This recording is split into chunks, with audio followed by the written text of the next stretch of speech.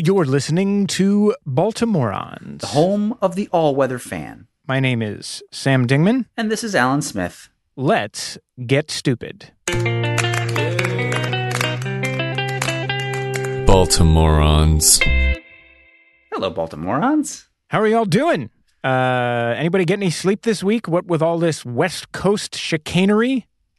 I had a couple of nights when my 5-month-old was being super helpful to my baseball addiction and waking up every 15 minutes from about 10 to about midnight. Really helped my following of the Padres game.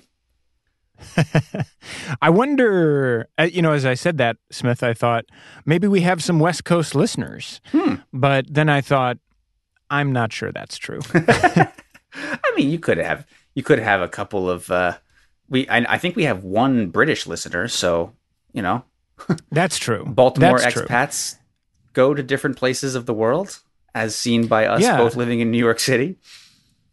I think you probably get more expat Oriole fan bona fides if you live in either on the west coast of the United States or in Europe than we get by just doing it in New York, right? The same time zone.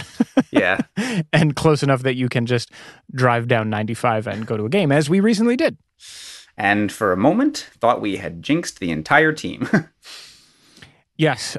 Fun exchange Alan and I had in the car on the way back from that game was Alan saw a stat that said at that point the Orioles had 51 games left. Mm-hmm. And there was something in there about, the record that they had to get over the next 51 games in order to contend for either a wild card or the division title. And that, oh no, this was it. It was that a certain projection model had still not updated. Right. They were still suggesting we were going to win 74 games. 74, and this was after they had won game 70. Yes, that was it. And so we were kind of joking like, I don't really think they're going to go 4-47 the rest of the way, dude. And then they promptly lost 2 games in a row. And suspended Kevin Brown and all of the vibes. Yes. All of the vibes went pear-shaped at once. Oh, okay. We have more power than we thought we did. Isn't that, though, the quintessential baseball team game experience of I am not going to move out of this seat because during sitting in this seat, Fujiyami managed to actually locate 4 consecutive fastballs, so I cannot move again. The power that we have over these games, Sam, we're just all magicians. Smith, that it was the Sunday afternoon game against the Mets when the Orioles won 2-0 and won their 70th game. And I was thinking we saw in that game, live and in person, something that may never again take place in the wild, which was a clean Fuji inning. Not only a clean inning, but a 9-pitch inning. 9-pitch inning, where he looked like absolutely the second coming, untouchable. Yes, it was extraordinary. And also, it already feels like ancient history that we would trust him with a 2-0 lead. Yeah.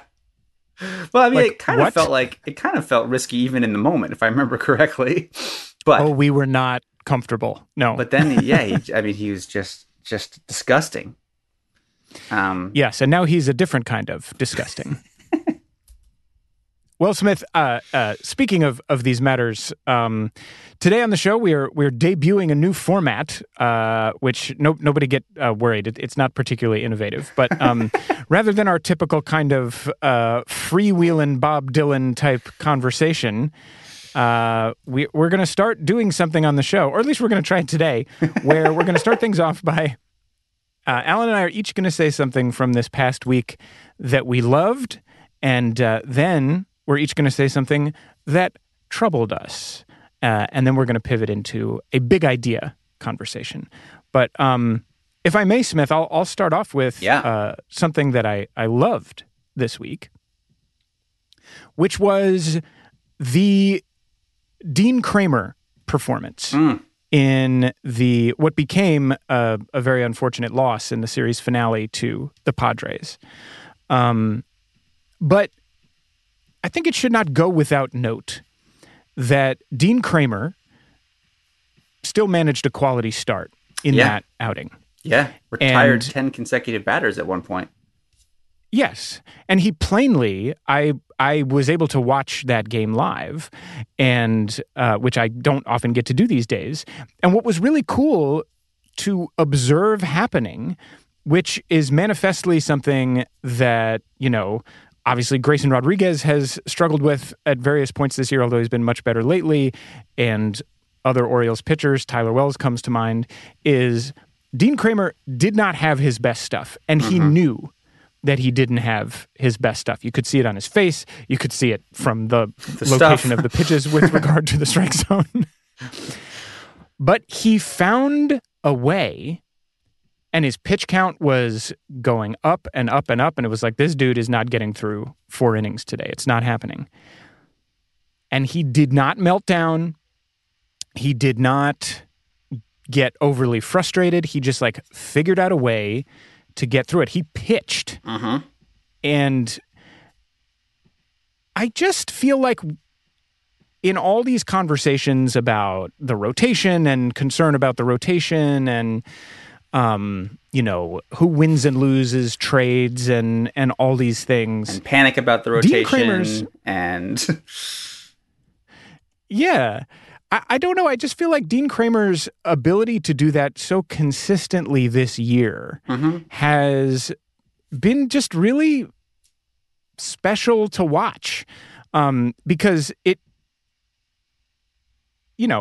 all the articles about the Orioles that get written, everybody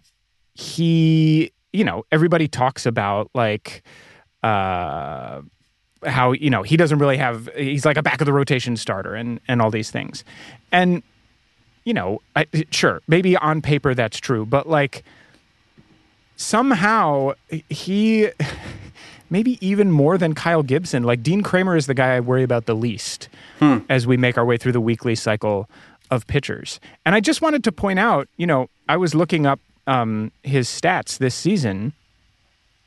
In April and March, he had a 6.67 ERA. In May, he pitched to a 2.45 ERA. That's over 29 and a third innings. In June, not so good, 5.91. July, 3.45. August, 3.44. And does that make him an ace, a savior? No, it doesn't. But it does make him another Kyle Gibson at worst, trending towards perhaps a, good Cole Irvin at best.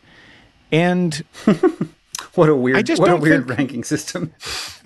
Yeah. To use terminology that I think only makes sense in this very specific context. But it's just been, I guess I just want to say it's been really exciting to watch him before our eyes learn how to pitch and to do that in a reliable way. He almost never melts down. He almost never blows up. He almost never just completely gives the game away in the early going in the way that Flaherty all of our other pitchers have. Flaherty did the night before. Or 2 nights before. Exactly. And I don't know. I just don't think he gets the credit that he deserves for knowing how to pitch, not necessarily knowing how to dominate, not necessarily, being the guy who carries the rotation, but he knows how to pitch. And we are in, it seems to me, every single start that he makes. I wonder, does his what is his current win-loss record? Because I think that's maybe that's also amazing. Yeah, because I think he's 11-5, right? Which so is he's up there. He's hanging around. He's allowing the bats time to work. Yes, whether they end up working is a different story. But we're going to talk about things that we're worried about in a minute. Yeah. Well, okay. Well, then to keep the general positive vibes going, I would say that a thing that I have enjoyed and continue to be excited about is Westberg. And I don't. His initial hitting numbers are not super exciting, and he's still, I think, struggling to find his space a little bit, but his defense has been so impressive, and he has started to find moments of competence at the plate that give me little, Gunnar Adley tingles. I think it's interesting that Kauser got sent down to kind of get some more rotation, get some more at bats, and rediscover his stroke for a bit. But I don't know. I think that Westberg has been, and I think that the advanced stats kind of back up my feeling of eye test, is that he has been like more impressive than it looks initially. And it feels like he is already kind of at the production level of Adam Frazier, both with his glove and with his bat. And that's,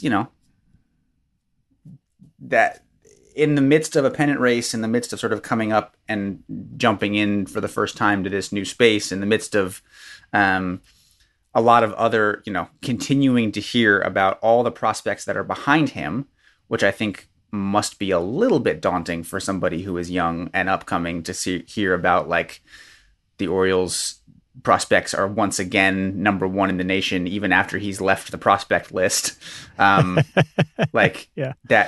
I think is fundamentally like a lot on the old bean. And I've been impressed. I've been impressed with his relative consistency and relative calmness. And I think he is a cromulent bottom of the order batter, and I don't think he's going to get out every time he gets up, which I cannot say for other people who have been in the lineup just for their glove. So no, I agree with you. And I think something that has been exciting to me, I think this is true of a number of Orioles prospects, but Westberg is maybe the most consistent example of it, is, like, I think that the thing that was really exciting when Gunnar Henderson came up was that when he made contact, which he did a lot initially because the league didn't know how to pitch to him, it was exciting every time he made contact. He hit the ball hard. He drove balls in the gap. But then as the league started to figure out how to pitch to him, the swing and miss in Gunnar's game, which is something he's still working on, started to reveal itself. And he's gotten better, but it's still there, especially the last couple of weeks. And I think it took him a long time. It's been covered a lot in the early part of this season that he was, at first he was being like a little too selective and swinging and missing a lot because he was working himself into counts where the pitcher could kind of do whatever they wanted. And then he started to focus on just like making contact as quickly as possible, putting a charge in the ball, not worrying as much about whether it was going to be a home run or not, or like an ideal pitch to swing at. Westberg, for me, has been incredible to watch, especially if you compare him to Colton Cowser, because you could see that Cowser just couldn't figure out which pitches to swing at. And he would constantly, he just took so many bad swings. And Westberg, to my eye, never takes a bad cut. Yeah. He doesn't chase pitches out of the zone, and he seems really focused on just making quality contact when he can. He's not, I think a lot of us, when he came up, were like, this guy's going to start launching home runs right away. He's got that like Chris Bryant natural uppercut swing. And that hasn't happened. Has not but I happened. think he sort of knows, like, that will come. There was a moment. And we've seen him. There was a moment when he was sort of, I will say, mired in, I think it was like an 0 for 20-something streak. And he, 2 consecutive at-bats, took a fairly close inside pitch that was called strike 3. And both times, those pitches showed up on the next day's umpire error scorecard. And it was just interesting to me to be like, like a lot of young people, young guns, myself included, if I were ever in that position, would be really, scuffling in that moment and trying to do whatever they could to be a hero and swing at everything and not risk. But he knows, he's got a good eye, and he knew that it was a ball, so he took it as a ball, and he didn't get the call. And I think that is indicative of, like, most of the time he'll get that call. Most of the time, he won't. It was a tough run, but I was impressed that he wasn't panicking, and he was continuing to do the work. And he was right.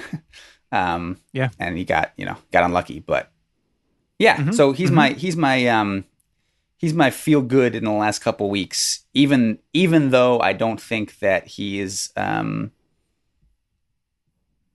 jumping off the page at you in terms of production or even like counting stats. Yeah. No, I'm with you. And, between him, Urias, and Frazier, who seem to occupy the same kind of general space in Brandon Hyde's brain, the three of them together are always rock solid defense. And I know some people kind of rag on Frazier for his defense, which I personally don't understand. I feel like he's been pretty good. I think he's had some high profile, like, memorable fuck ups, which I think has, like, scarred people. I think that's a like one or two, like, errors that led to losing games. But that's the opposite of what I think I'm seeing with Westberg. Is sort of like they were flashy mistakes, whereas mostly I think he's pretty good. Yeah. Anyway, I don't know. I just think, like, the three of them together are so important to the sustainability of the success that we have had, even though, it is definitely other hitters in the lineup who tend to supply the, like, offense that has sustained us. Like, those three guys, the dependability of them, the kind of lack of holes in their game, really all through the season, I think it gets slept on a little bit how important that is to our success. So what's your, over this 3-3 road trip so far, what has you the most concerned? Well, I think it's that, we going into the All-Star break and coming out of the All-Star break, we had a number of games where we, like, put a ton of offense on the board. And I'm just going to run it down. Like, if you go back and start at June 10th, we beat Kansas City 6-1. Then we beat them 11-3. June 26th, we beat Cincinnati 10-3. Then there was the run right up to the All-Star break where we had the 14-1 game against the Yankees and the 15-2 game against Minnesota.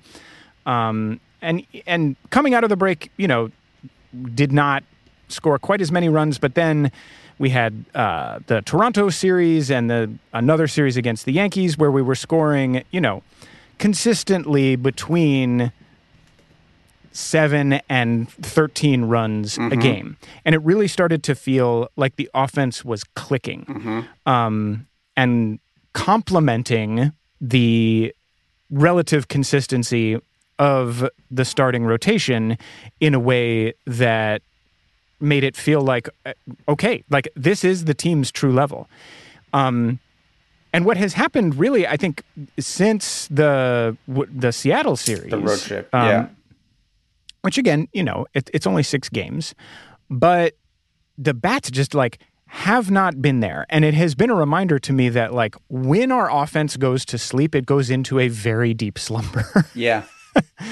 And when we get dominant pitching performances, that's okay. It's not, we can score enough runs to win. But as I look ahead to, hopefully, insane to talk about, playoff series, against, the other teams that are looking like they're going to be, that we would be up against in playoff series, your Houstons, your Rangers, maybe eventually, God willing, your Dodgers and your Braves, there is like thunder in those lineups, like deafening thunder. And we are capable of generating the same amount of thunder, but we don't seem to be capable of generating it consistently. Consistency, yeah. It comes in such fits and starts. So I'm nervous about that. Yeah. Yeah. I mean, I think I wonder whether the relative gamble to say, let's roll with O'Hearn and Hicks and their relatively hot hands for a while, knowing that they were probably overperforming their talent level, whether or not that is like,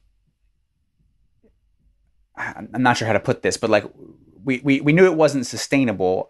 I wonder how much those people not regularly producing in turn deepens the slumber when, for like a couple of games, Gunnar and Adley and Mountcastle aren't hitting, or Gunnar and Adley and Mullins aren't hitting. Right. Which I guess I We're would, like a little I would put one of our, and then also like, yeah, what did I just say? I just said that our two most consistent bats, no matter how you slice it, are Gunnar Henderson and Adley Rutschman, who are both like kids. Yes. Children. And have not done this before. Yeah. And so there's Gunnar Henderson is 12 years old. I cannot get over how young he looks when he's up on the big screen. Yeah. He was playing high school baseball like 3 years ago. That is insane. And so, I think that is, I think it's impossible to, what one of the things that I think would give the Orioles in any of those matchups a puncher's chance is that I think that these guys continue to demonstrate that they are just like having fun and enjoying themselves and kicking butt, and that they are not too crazy worried about pressure. So like, who knows, maybe October doesn't affect them like it does other people. Conversely though, like one of the terrifying things about the Astros, the Braves, the Dodgers is like they've all got guys who have done that before. And it may be that I'm excited for our guys to get some seasoning, but it wouldn't shock me if we needed another year to kind of get to a place where the bats, had gone through a couple of 160 some games of major league pitching and knew the ups and downs of a season and could sort of like work to make sure that they were in their tippy top shape come playoff time. I think that might be the thing that we're most likely to have happen, given what we know about our decisions at the trade deadline.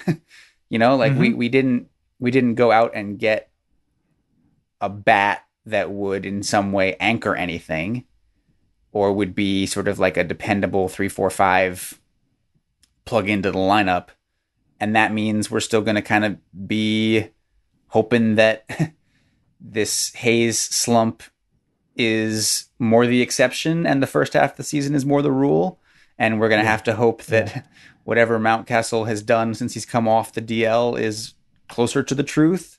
And we're going to have to hope that Cedric Mullins, he had that stays healthy. Absolutely amazing game against Seattle, but like hasn't really hit since he's been back.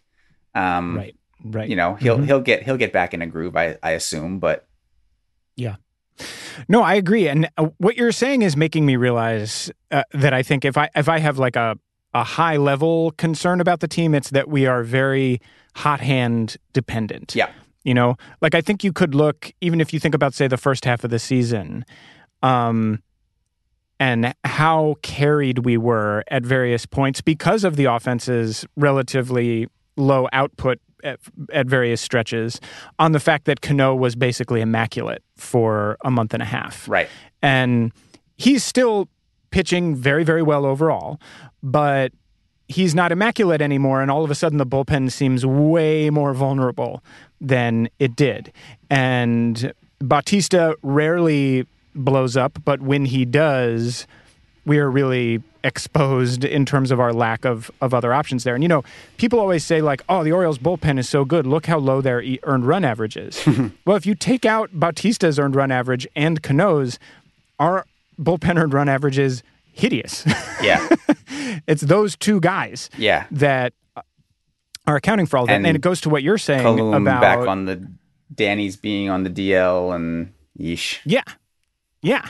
And it goes to what you're saying about O'Hearn and more recently Mountcastle. I was just looking up, like, over the last month, Ryan Mountcastle is hitting where did this go? 392, 457, 646 off the ball. Yeah. But we also know this about Ryan Mountcastle, that he's capable of going on these tears. But when his bat goes to sleep, it is a deep slumber. And, that's been masking the fact that, like, Santander has been in a fairly prolonged slump. Gunnar has been in a somewhat prolonged slump. Like, and all Hayes of a sudden is scuffling. Hayes, exactly. And all of a sudden you start unplugging, the power potential of that many people in this lineup, and we start to get exposed pretty quickly. Yeah. Versus the teams that you're talking about, the Dodgers and Braves are the ones that come to mind the most. Like, you have so many elite performers there that there's just a sense of insurance that they're just not. All those things aren't going to go bad at the same time. So I think it is something to keep an eye on as we go forward. But that's also the thing about playoff baseball is, like, over a 5-game window, those things can all go bad at the same time. Like, that's true. We saw a couple years ago, I'm not remembering the year right now, but like I remember a couple years ago, this sort of like terrifying Dodgers offense, and Kershaw has a couple of bad starts and they're just out in the first round. No, you're right. Like, the baseball it's so fascinating, the ways that we play all of these games to get to the playoffs, and then the playoffs are kind of a crapshoot, because of the breadth and depth of the season. These trends can it's almost about like, what can you do in the couple of weeks beforehand to just kind of get yourself totally right. If you're someone who believes in averages, maybe it's a great thing that Hayes and Santander are scuffling right now, because they're saving it. They're saving it up, man. They're gonna like round into form in late September and come in scorching. Then that's all that matters. Now that we have some sort of like, I mean, we should also mention, like, I don't know how you're feeling right now, but news out of Tampa being what it is. Oh, Jesus. God. And with the Yankees, like, I love all these Yankees storylines about like falling under 500 and it hasn't happened in 30 years. I'm enjoying that. But cry about it. With Tampa, it's still only should be said 3 games back, but two, I think, as we record today. 2 games back. Not gone, dead yet, but Nope. looking Not dead yet. looking a little less scary, I think we can say, than the Tampa of yore. And with the Jays still not quite getting it together, like if there's a time in the season to have a mercurial lineup be at the bottom of the thermometer, this ain't a bad one. This ain't a bad one. You're completely right. And, we navigated the most difficult patches of our schedule well enough that if there was ever a moment for the Sleeping Bats to drink some espresso, upcoming series against Oakland, Colorado, the Angels, the Cardinals, the Nats, those are going to be beneficial to that cause. I don't think it. I mean, I am also concerned about the bats. I don't want to underestimate that. But let's go back and look at the last 6 starters the Orioles have faced. I think all 6 of them are legitimate like number ones if they were the Orioles. They were on the Orioles. Oh, dude, yes. I think all 6 of them, right? I mean, like Yeah. Did you watch that Blake Snell game? Yeah. I was like, that dude is good. Dude is evil. that stuff is evil. I get that he walks a lot of guys. I get it. But if he gets it around the play, we looked helpless against him, and I don't blame us. But I mean, that's true. But also, like, George Kirby ain't no slouch, man. Like, oh, for sure. Maybe we should have scratched out a few more runs than 1 in the 10th. But you don't love to see him go complete. But anyway, I'm just saying, like, I don't even in the playoffs. I don't think you see a scarier run of 6 games than we just got lucked into. Totally. No, that's a really good point. There is no rotation in baseball that is going to hit us with like 6 straight aces. Yeah. And so, I mean, they might hit us with 3 straight aces, and then who can go again, because that's how the playoffs works, because the playoffs are insane. Yeah. But I think that is should not be underestimated in our relative concern and panic levels. Yes, and nor should the fact that we made it through this stretch. It's not like we went 0-6. Yeah, 1-3 of those games. It's not, and only lost 1 game in the standings to Tampa Bay, which the way their games played out could have been worse. Yeah. So it's not like we're sitting here panicking. And I also think, just as one last thing for this segment of the show, like, I think the point you made about the playoffs is so important, Alan. Like, there's all this talk, not just amongst Orioles fans on podcasts like ours and on Twitter and stuff. Sorry, X. Of like, oh, is this team really built for the playoffs? Like, do they have the like studs to contend in that environment? That same point gets made in the mainstream professional baseball press, and if those narratives were true, the Dodgers would have won the last 14 World Series in a row, and or like the Braves would have won. I know they did win recently, but like, there's this idea that the playoffs work differently than they actually do in practice. And I'm not saying, you do need to, you can't like willfully go into the playoffs with a bunch of holes in your roster. Sure. But it is as true that the things that have been successful for you during the regular season will continue to be successful for you in the playoffs, as it is that your on-paper playoff construction will serve you well in the playoffs. Right. Yep. Hot hands, baby. I mean, that's why I'm excited and interested to see what this break did for Tyler Wells. I'm excited and interested to see what the 6-man rotation does to kind of give our young pitchers who are already reaching career highs kind of across the board a little bit of breathing space. I'm okay with continuing to go to Fuji, even if that means we lose a couple of games or we have to have our hearts in our throats a little bit more than we want. Just because I think that like what the difference between like Bautista being rested and untouchable as he was for almost all of July, and this more recent Bautista, which feels to me a little bit tired, and a little bit like back to the kind of he'll walk three guys but then strike out three guys chaos machine is like I just want him to be in. I don't care about that now. I just want him to have a September like he had an October like he had a July. Yes, totally. And I am probably going to jinx him by saying this, but, we talked about how Yennier Cano can single-handedly make the bullpen seem unstoppable. We seem to have discovered Cano 2.0 in Jacob Webb. So yeah, well, let's keep that going.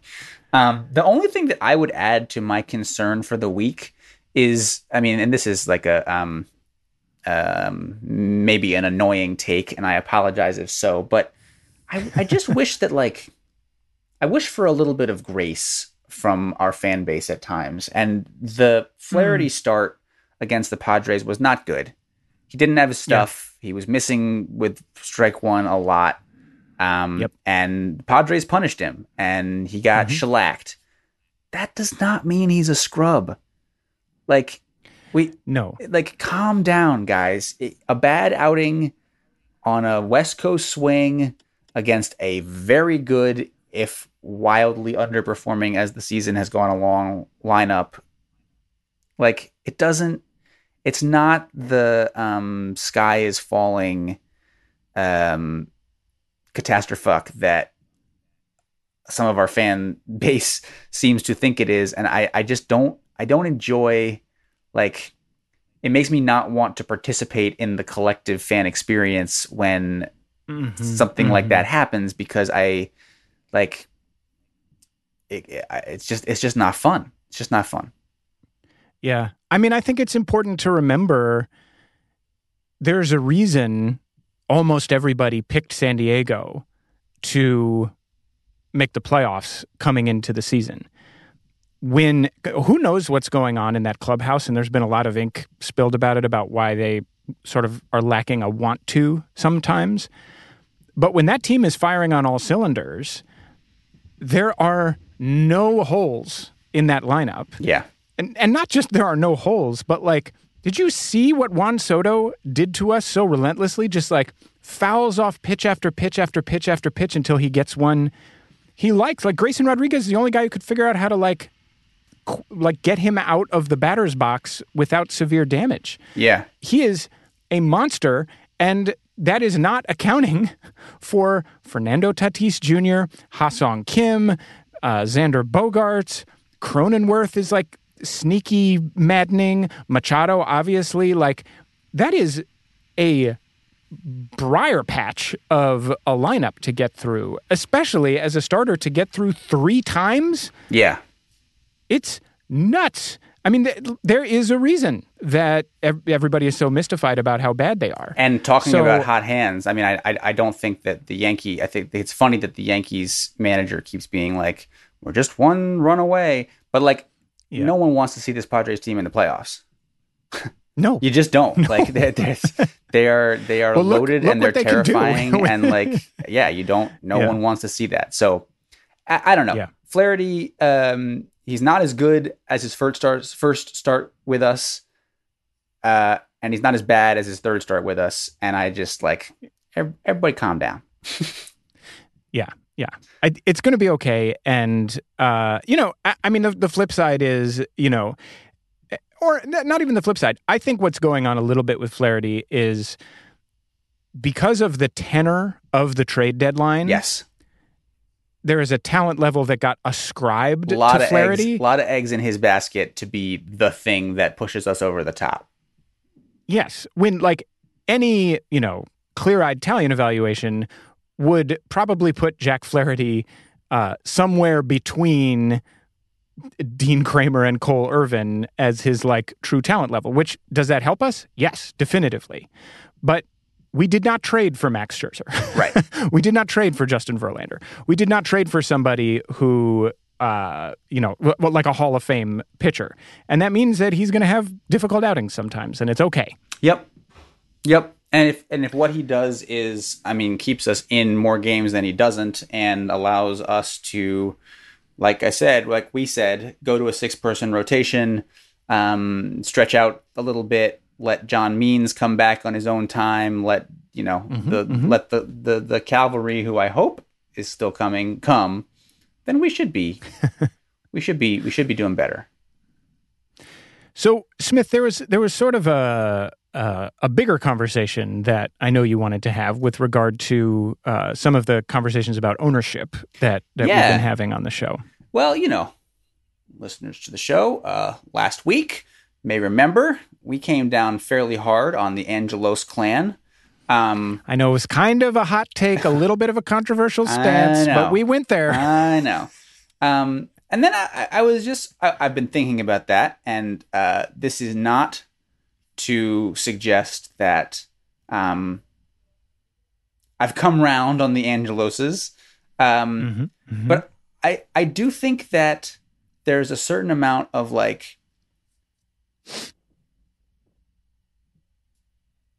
there are no good sports owners. There are, the best you can hope for, I think, is Steve Cohen on the Mets and Arthur Blank on the Falcons, people who made their money in maybe slightly less odious ways, and mostly what they do is just spend a lot of money and get out of the way, and back their talent evaluators as much as they can. And even those people are not good. There's nothing good about someone who, like Steve Cohen, made billions and billions of dollars, gambling on and I think disassembling buying companies, disassembling companies, laying people off and selling them for parts. Venture capitalism is not good. It doesn't it doesn't provide value to society. It provides. Steve Cohen is a member of society. It provides value to him. Yes, that's true. It provides a lot of value to individuals, but it does not do much for Steve Cohen is people, my friend. Is he? But anyway, he's if he is the sort of the shining light of the best you can hold up for in terms of sports ownership, right. I think that if you it's definitely John Angelos' turn in the sun right now. It should be. He did a bunch of dumb stuff, and he is currently trying to hold the city of Baltimore hostage for some bullshit. But let's think about this. If this is your general stance, and now I'm gonna cite this guy Will Leitch, who wrote this article. There's no such thing as a good sports team owner. Yeah. In the Intelligencer on the New York Magazine. If we're gonna say that we can't root for the Orioles, or in some way that Angelos is keeping us from enjoying the Orioles season, that means we also can't appreciate what Ohtani's doing right now, because let me tell you, the Angels owner is a dick. And he is a Trump supporting MAGA dick at that. Yeah. If you're going to say that John Angelos is coloring your experience of this particular Orioles season, then you can't really root for the Denver Nuggets, their ownership group, who also owns 74 other teams, had to pay the city of St. Louis $571 million in a settlement after committing fraud. Now, that's alleged fraud because they paid to make it go away, but you don't pay $571 million if you didn't do something just for fun. Just for fun. It's like there aren't a lot of you have to divorce your brain from ownership because of the model that we live in. But, Sam, you also sent me this really interesting article about like the rise of, I don't know, fan-owned cooperatives as a ownership model. And I think that like, so I guess what I'm saying is like, if you have a single owner or you even have an ownership group, which is sort of a bunch of billionaires sitting together, then you may not have people who are as publicly distasteful as John Angelos, but you've got a bunch of distasteful people owning your team. And as sports fans, I think like there is no way to divorce ourselves from that feeling. Now, I think there are gradients. Like, I do think that the Russian tycoon who ran Chelsea was worse than the American tycoon who is currently running Chelsea. I think that, Saudi oil money is a little bit different than venture capitalism American money, but not enough. Not enough difference to kind of carve a space there. And I think so. I think either we all have to continue to divorce ourselves from this yet another thing in being a sports fan. Like there are so many reasons why being a sports fan does not always align with my ethics, and I do it anyway, right? There isn't any real way to be an ethical sports fan, and that has to include ownership, or we have to figure out a way to fundamentally shift the ownership model. Yeah, I agree so much, and the only thing I would add is, I think for me it has been really frustrating to watch. I want to be really careful how I talk about this, so please tell me if you think I'm getting any of this wrong. But I've been really frustrated watching, for this brief shining moment, there was very intense national public scrutiny, not just from Baltimore fans, national public scrutiny on Angelos and the depth of his bad faith negotiating and holding hostage of public money to personally enrich himself, the like long-term, like deep-rooted damage that he is capable of doing out of his own greed. And there was, what he did with Kevin Brown was so hideous and gross, despite the fact that Kevin Brown denies it happened. I love you, Kevin Brown, but that tweet you put up read like a hostage letter. Yes. Blink 3 times if. Yeah. And it seems like, as we talked about on the show last week, create a little bit of a crack in the window. Yeah. A chink in the armor where outlets like The Banner and The Sun and The Athletic were able to actually get some answers about why we don't have a lease yet, the very weird dynamic between Angelos and Governor Wes Morris. It's Wes Morris, right? All of a sudden I'm like, what's the governor's name? Wesley Morris? Wes Morris, Maryland governor. Yeah. It's Wes Moore. Wes Moore. Jesus Christ. Okay. I sound like an idiot. All right. Wes Moore. And not that real progress happened because of this intense public scrutiny. And when we're talking about institutionalized power and money, that is what it takes. So now that the Wander Franco story has come out, all that, not all of it, but a lot of that public outrage has shifted to a situation that is horrifying, of course, disgusting, needs to be urgently addressed, all of these things, but is also, if it's true, a a situation that ultimately boils down to a small handful of individuals that ultimately has nothing to do with ownership and power structures in Major League Baseball. And that's not me saying that it doesn't need to be dealt with. That's not me trying to excuse anything. But our public outrage at that situation does not create a climate of progress on a deep-rooted social issue. It just gives us a convenient place to dump memes and outrage and try to like rack up social media points for being like, this dude's cooked, like this guy's career's over, like sucks for the Rays, like all that kind of stuff. And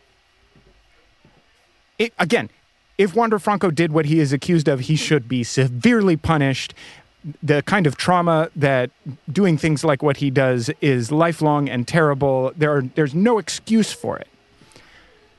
But it is also ultimately not any of our business, really. And it like the Angelos situation is our business. That's our money. That's our goodwill. That's our hearts and minds and love and legacy and like city that, I mean, you and I don't actually live there, but you know what I mean? Yeah. Like that we actually, our public commentary and pressure and outrage and activism can actually measurably impact the outcome of that situation. And I just don't want us to lose sight of that because it's easier to dunk on or the terrible behavior of like or even an individual person. Or even if you sort of like remove Wander Franco from the discussion and remove like it's just sort of like the speed at which we move on. Like the speed at which the sort of like the Eye of Sauron refocuses elsewhere, and this sort of like burns all the flesh off of the thing that it focuses on for a moment. Like I think you're even if you believe that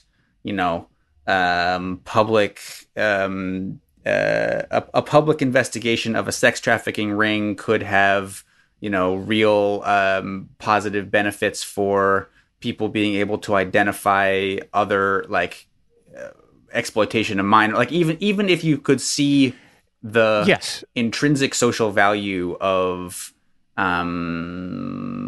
that focus, it is also frustrating to know, to me, like you're saying, like now Angelos is off the hook effectively, and Franco is going to be off the hook in a week. Like, it's like, if you don't like the weather in Scotland, wait 10 minutes. Like it's like, the inevitability of the next dumb thing,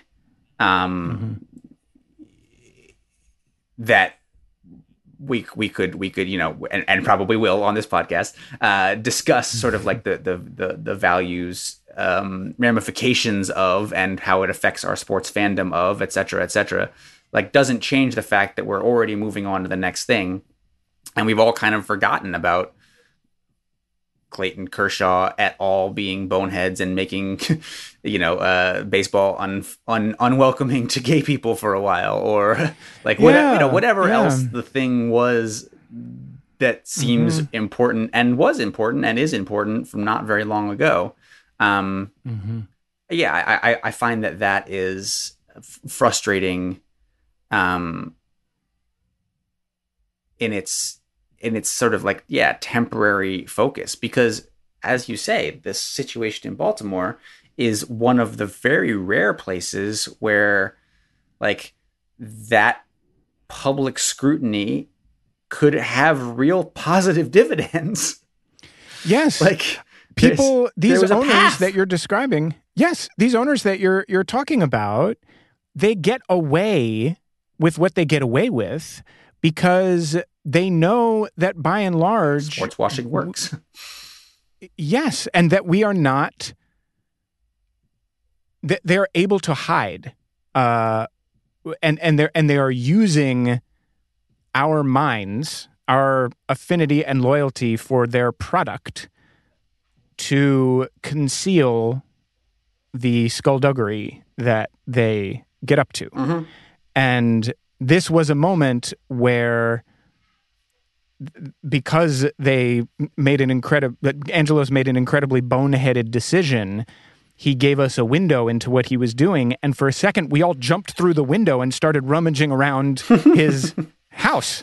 And we're like, look at all this bullshit. This is terrible. Who lives like this? Exactly. And, that's not... All I'm saying about the Wander Franco situation is, like, as tempting as it is to pile on to that situation and, like, talk about it, that's not going to happen in that situation. I hope that, again, if he is guilty of what he's accused of, he is rightly punished severely for it. But it's just a different model of public engagement with a situation. And I think we need to, like, keep our attention on things where our attention can make a meaningful difference. I think that's right. Whew. Do we think... Please tell me I didn't say anything, like, really heinous there, Smith. I'm now extremely self-conscious. I think you're okay. Okay. I think you're all okay. right. I think that there probably is a reasonable case to be made around, like, seemingly the halls of power's obsession with young girls and this very strange, like, there's probably are things that need to be, like, light shined on that, but I don't like that, and the ways in which it is, like, becoming, like, the darkest parts of the internet are either those people looking for what they want, or they are, like, the, like, Pizzagate. I don't know, man. That whole thing is a thick Gordian knot that I don't think anyone is capable of untying. Yeah. But I have exactly. I have maybe an even more important question for you. How could there be a more important question? I think I have an even more important question for you. My goodness. Which would be, what would you call former Orioles outfield prospect, got a cup of coffee with the big league a couple times, Henry Urrutia, if I remember him. You do? Good. If he was being evoked in a faux Zen Buddhist koan, expressing the reality or unreality of consciousness in the seminal early 2000s or maybe even late 90s film The Matrix. 1999's The Matrix. My goodness. Well, this is embarrassing for me, Smith, because what you're proposing is a very realistic scenario that would definitely happen. And yet somehow I can't come up with an answer. No? How about... No, because, and this is something we can talk about on a different broadcast, I've never actually seen that film. What? So... what? Feel free to denigrate me as necessary on the internet. That's insane. You haven't seen The Matrix? I have not seen The Matrix. We went together to see The Matrix and maybe went to see the second. Have you seen any of the Matrix movies? This is the dumb thing, is I have seen the second and third ones, both with you, I think. Okay, good. Well, we should go back and watch the first one because it's the only good one. Anyway, you would call him Henry, there is no Spoon Rudia.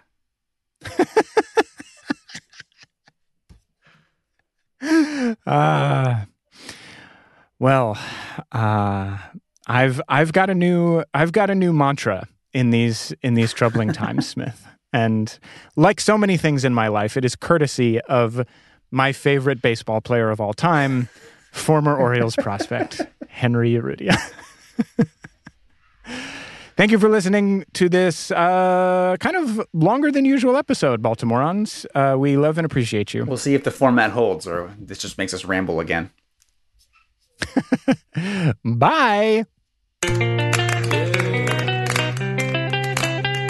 Baltimoreans.